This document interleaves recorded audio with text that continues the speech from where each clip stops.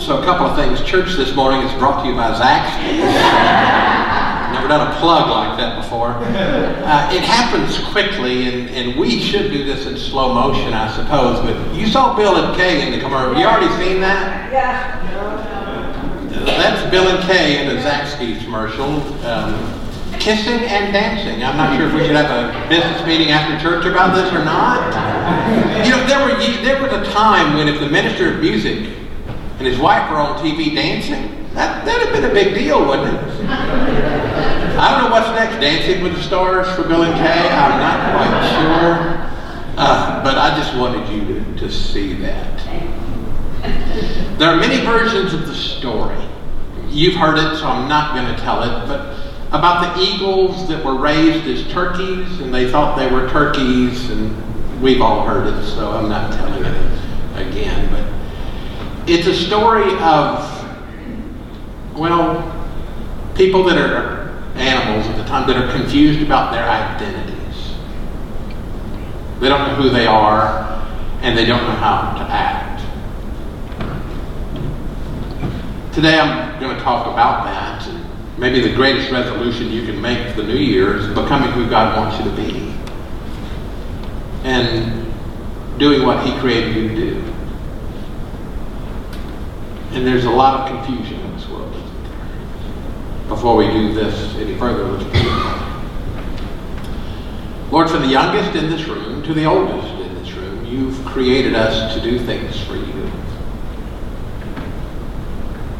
And here we are on a cold day when a lot of people could have stayed home, but here they are. Well, that's a good sign because it means they're connected to You and they want to know and be closer and do what You want them to do. So help us to figure that out. Never let our identity be stolen. In Jesus' name we pray. Amen. There are identity theft commercials. That's a new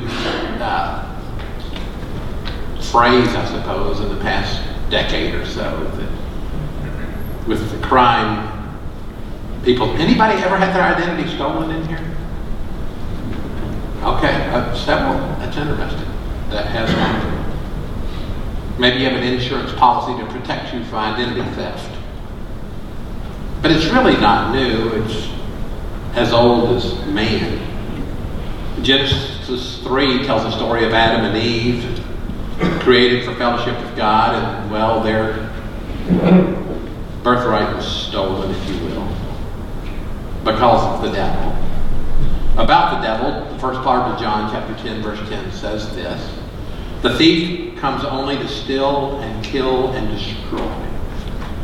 So as He did to Adam and Eve, that's what He wants to do to you and to me. To steal our identities, our closeness with God. Satan would love to steal our peace and our happiness and our joy and our families and our future. Not too long ago, we did a study on the full armor of God from Ephesians 6, and that's why we did it. Because, well, Satan steals, but God gives. And Satan lies, and God tells us the truth. And Satan attacks us, and God protects us. And we need that protection. In getting ready for today and the weeks ahead, this verse really jumped out at me, Ephesians chapter 2, verse 10. And it says this about us: "For we are God's masterpiece. He created us new in Christ Jesus so we can do the good things He planned for us long ago." So in that, I believe that means God has a plan for your life, for all of our lives. And would it also be true that Satan has a plan for our lives? Another path to take us down. And I have to believe, because we have a sovereign God, that includes all lives. This week on the news we have some timely examples that you have feelings about. You've likely seen the 4 from Chicago that held a young man hostage and tortured him and posted it on the internet. Jordan Hill and Tesfaye Cooper and Brittany Covington and Tanisha Covington are all in custody. And there's a good chance you have strong feelings about. Anybody with strong feelings about? Yeah, you've got some strong feelings about that. Friday, a shooter, Esteban Santiago, killed 5 and wounded 6 at the Fort Lauderdale airport. And there's a good chance you've got strong feelings about that too. I think a lady from Atlanta was killed and a man from Atlanta injured in that. So let me ask you this question. Were Jordan and Tesfaye and Brittany and Tanisha and Esteban, were they all created for good works?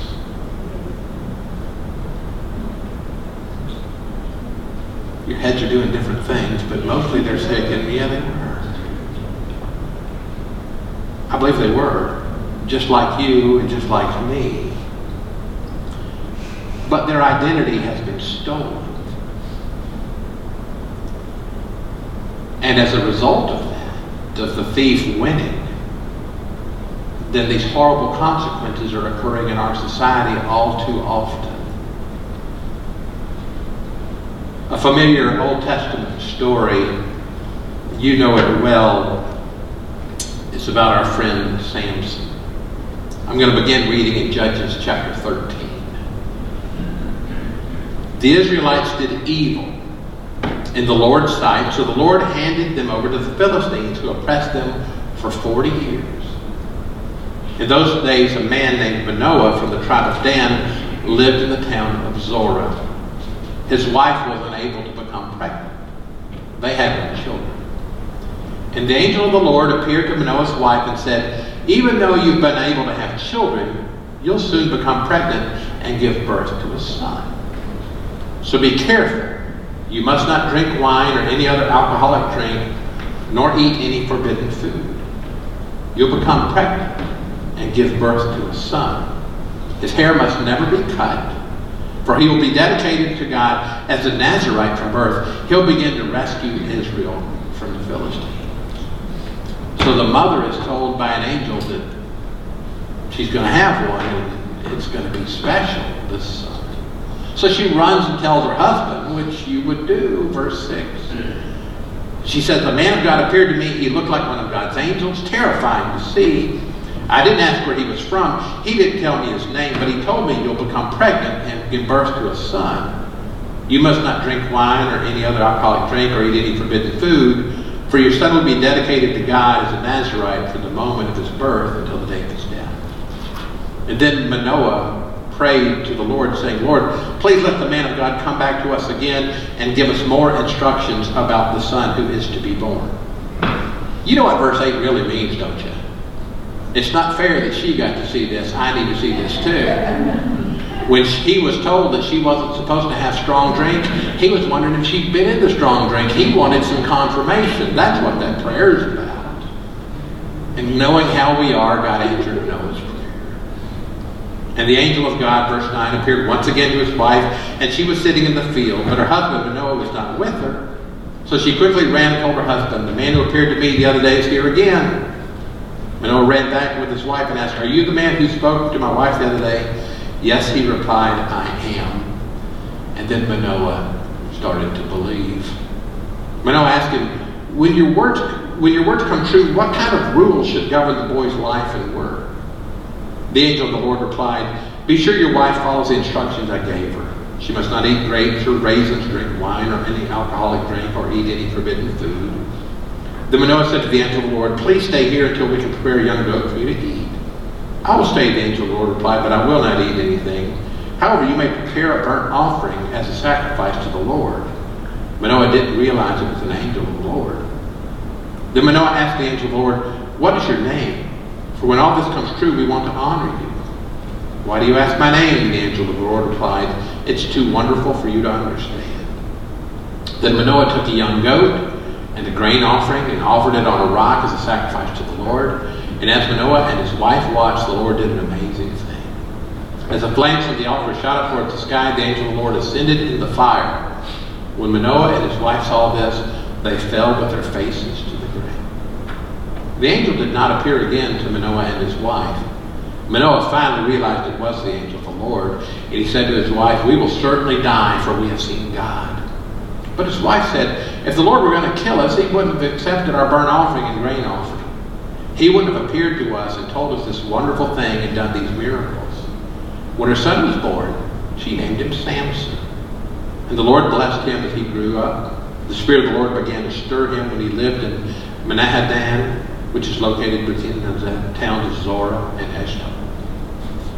So that's the beginning of Samson. It's pretty exciting. And then you read the rest of the story. Well, his identity was stolen, wasn't it? It really was. God had great plans for Samson, created for good works. The name Samson means sunshine. That's what it means. We read he was to be a Nazirite. You can read more about that in Numbers chapter 6. Set aside for good work. Now, you probably know that Samson grew to be a great warrior. He did some great things. But he also, well, he grew to be disobedient. We had a woman problem. One in particular named Delilah that if you have a Tom Jones album, you've heard much about that. But Judges chapter 16 tells the story of Samson and the way he lived. You know the story. The Philistines bribe Delilah to find out where his strength comes from. He tells her story after story that's not true, and finally, after so much, he tells her the truth, that it's his hair. So as he sleeps, she cuts his hair, and the Philistines come and get him. And he can't fight back because he's too weak. They gouge his eyes out, and now sunshine is in darkness. They took him to Gaza and bound him with bronze chains and forced him to grind grain in prison. Samson's identity was stolen. At the end of the story of Delilah, there's some tragic words in the last part of Judges 16:20 that you need to see. And it says, if we can get Jeannie to verse 20, there it is. She cried out, "Samson, the Philistines have come to capture you." When he woke up, he thought, "I'll do as before, I'll shake myself free," but he didn't realize that the Lord had left him. His identity was stolen. And so here's a pertinent question. How do we stop this from happening to us?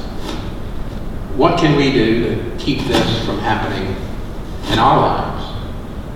Well, I guess an obvious start is don't have any friends named Delilah. That might be good. But after that, what do we do? You know, as I thought about that, and I thought about who would be here today in this weather, it's a good chance we're all Christians in this place today. It's a good chance. So you already know what to do. We stay in God's Word. We have an active prayer life. We always put on the full armor of God. And that's what we need to do. This has been a long introduction to a series that we begin next Sunday. We're going to talk about having God in control of all of our lives and all of our senses. Do you remember the song that you sang in the nursery or in primary classes if you grew up in church? Be careful, little eyes, what you see. Be careful, little eyes, what you see. The Father up above is looking down in love. Is that right? Be careful, little eyes, what you see. Anybody know that besides me? A lot of people, okay. And so you sing through, be careful, little ears, what you hear. Little tongue, what you say. Little hands, what you do. Little feet, where you go. Okay, something like that. If we're going to protect ourselves, we're going to have to be careful about everything we see with our eyes, and hear with our ears, and touch with our hands, and smell with our nose, and taste with our mouth. I think from my public education at Sandy Springs High School, I got the 5 senses wrong.